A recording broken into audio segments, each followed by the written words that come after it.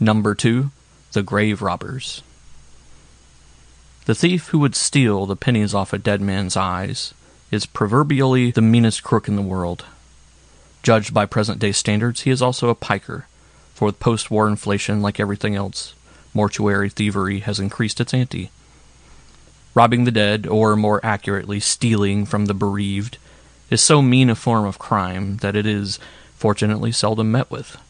Yet a few crooks have specialized in this despicable thievery, and found it, while it lasted, exceedingly remunerative. Late in 1921, and early in 1922, the police of Chicago began to receive complaints from recently bereaved residents of the city's west side. The articles stolen varied in kind and value, but the circumstances surrounding the crimes were invariably the same. A family which had lost a member would attend the interment, and when they returned they found their home had been burglarized and rifled of every valuable of an easily portable nature. For 3 months this funeral burglar carried his flashlight and Jimmy in the wake of death in Chicago's west side. More than 15 complaints were lodged with the authorities, and the burglaries went merrily on. At last the police department decided to set a trap for the thief. Special officers were detailed to the case, and when a prominent resident died, they asked permission to attend the funeral services. When the friends and mourners had entered the waiting limousines and driven off to the cemetery, the officers remained behind. Scarcely had the last motor in the funeral procession disappeared when the telephone began to ring imperatively. The officers glanced significantly at each other and let the bell continue to jangle. 5 minutes passed. Again the phone rang, and again the officers ignored it. Another 5 minutes, and the telephone rang again, longer this time, as if the party on the line were urging Central to make an effort to get the family. Again the detectives remained mute.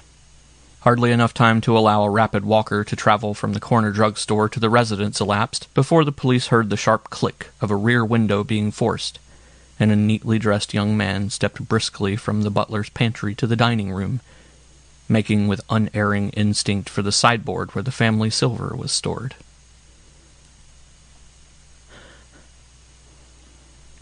At the station house he gave his name as Benjamin Schermerke, aged 21, and admitted being the perpetrator of the series of burglaries which had cost bereaved Chicagoans thousands of dollars. His system, he told the police, was a simple one. Each morning he searched the obituary columns in the daily papers. When the names of people living in prosperous sections of the city appeared, he made careful note of the day and hour of the funeral, noting whether services be from the home, church, or undertaking establishment. After allowing a reasonable time for the obsequies, he would ring up the family residence. If anyone answered, he would announce himself as a friend of the deceased and offer condolences. Then after another interval he would call again. If he received another answer, he would repeat the farce of tendering sympathy and bide his time. When his telephone call was finally unanswered, or if his first ring brought no response, he would go to the house, force a window, and make off with silverware, jewelry, and anything else easily carried. His genteel appearance averted suspicion, even if he were seen leaving a prosperous neighborhood with a bundle. A speedy trial followed, and residents of Chicago's west side will have to defer the doubtful pleasure of entertaining Mr. Schermerke until he has exhausted the hospitality of Joliet Penitentiary. An attempt to practice the same specialty was nipped almost in the bud in New York early in 1922.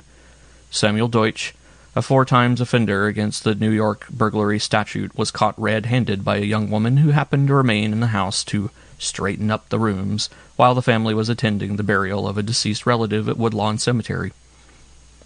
When discovered, Deutsch told the young lady, "It's all right, I'm the undertaker." "You're a thief!" replied the courageous girl, and grabbed him, calling loudly for help at the same time. He shook her off, but was captured before he left the block. "You've got me right," he admitted to the policeman. "I used to look up the obits, and when I seen a bunch of 'em in the same neighborhood, I'd grab me a Jimmy and do me stuff." Had Deutsch used Schermerke's precaution of telephoning, the chances are he would still be at liberty. As it is, he had been made very comfortable in his old cell at Sing Sing, where he will continue for 20 years, less time off for good behavior. No less ingenious, and decidedly safer for its perpetrator, was the scheme conceived by Samuel F. Ware, a Negro undertaker of Atlanta, Georgia, for mulleting relatives of persons he had buried. Ware's plan had for its basis the principle of the Indian gift. He would sell a casket, then steal it back again.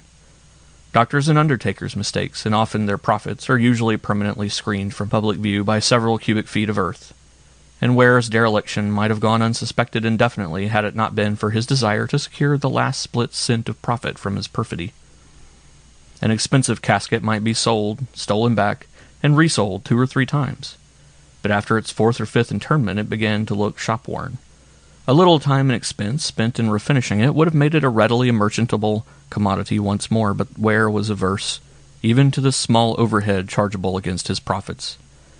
Accordingly, he employed an emissary to canvass the smaller funeral supply houses, offering high-grade caskets at prices attractively below the usual wholesale.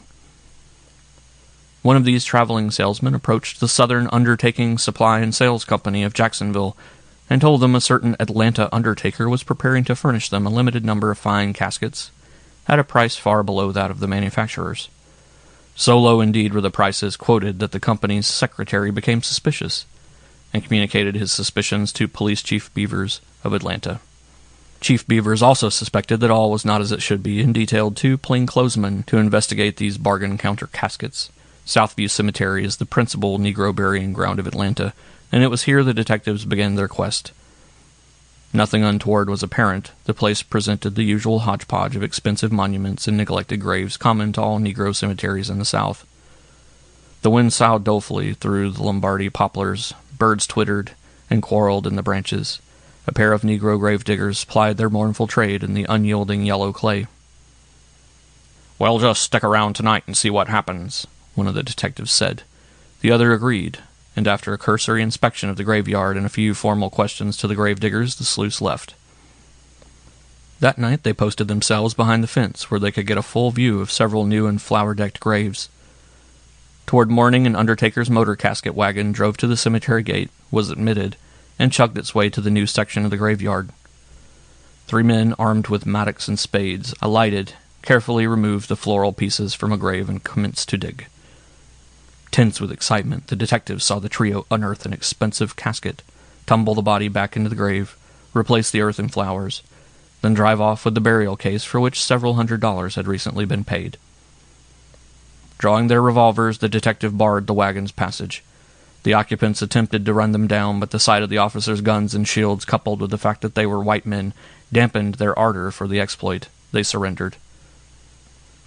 When the officers inspected their catch, they found they had taken Samuel F. Ware, president of a prosperous Negro undertaking company, and Thurman Jones and Claude Maddox, gravediggers in the cemetery's employ.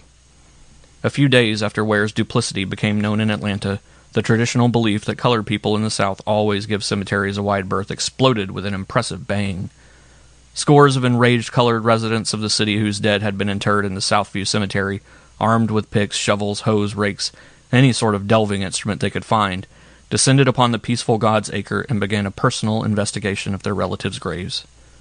The first grave opened was that of Nancy Joy, one-time belle of Auburn Avenue. Her casket was gone. It was found in the next grave to be explored, that of a Negro man. Ware had stolen it after burying Nancy and resold it to the man's family. For some reason, perhaps because he had not yet gotten around to it, he had not stolen that particular casket a second time.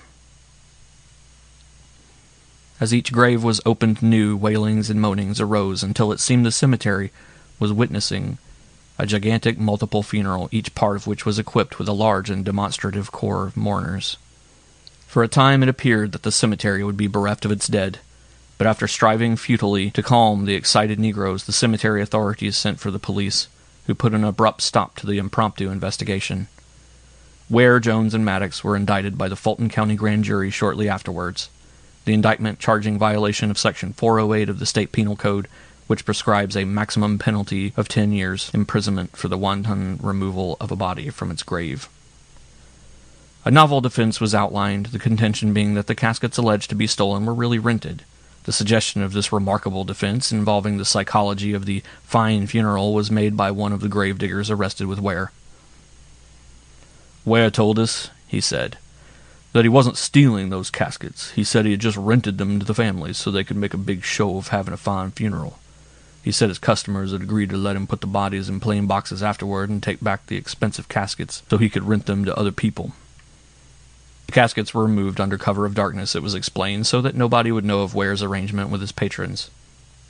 There was no indication of such an understanding, however, among the Negroes who had thronged Southview Cemetery when Ware's operations were being unofficially investigated.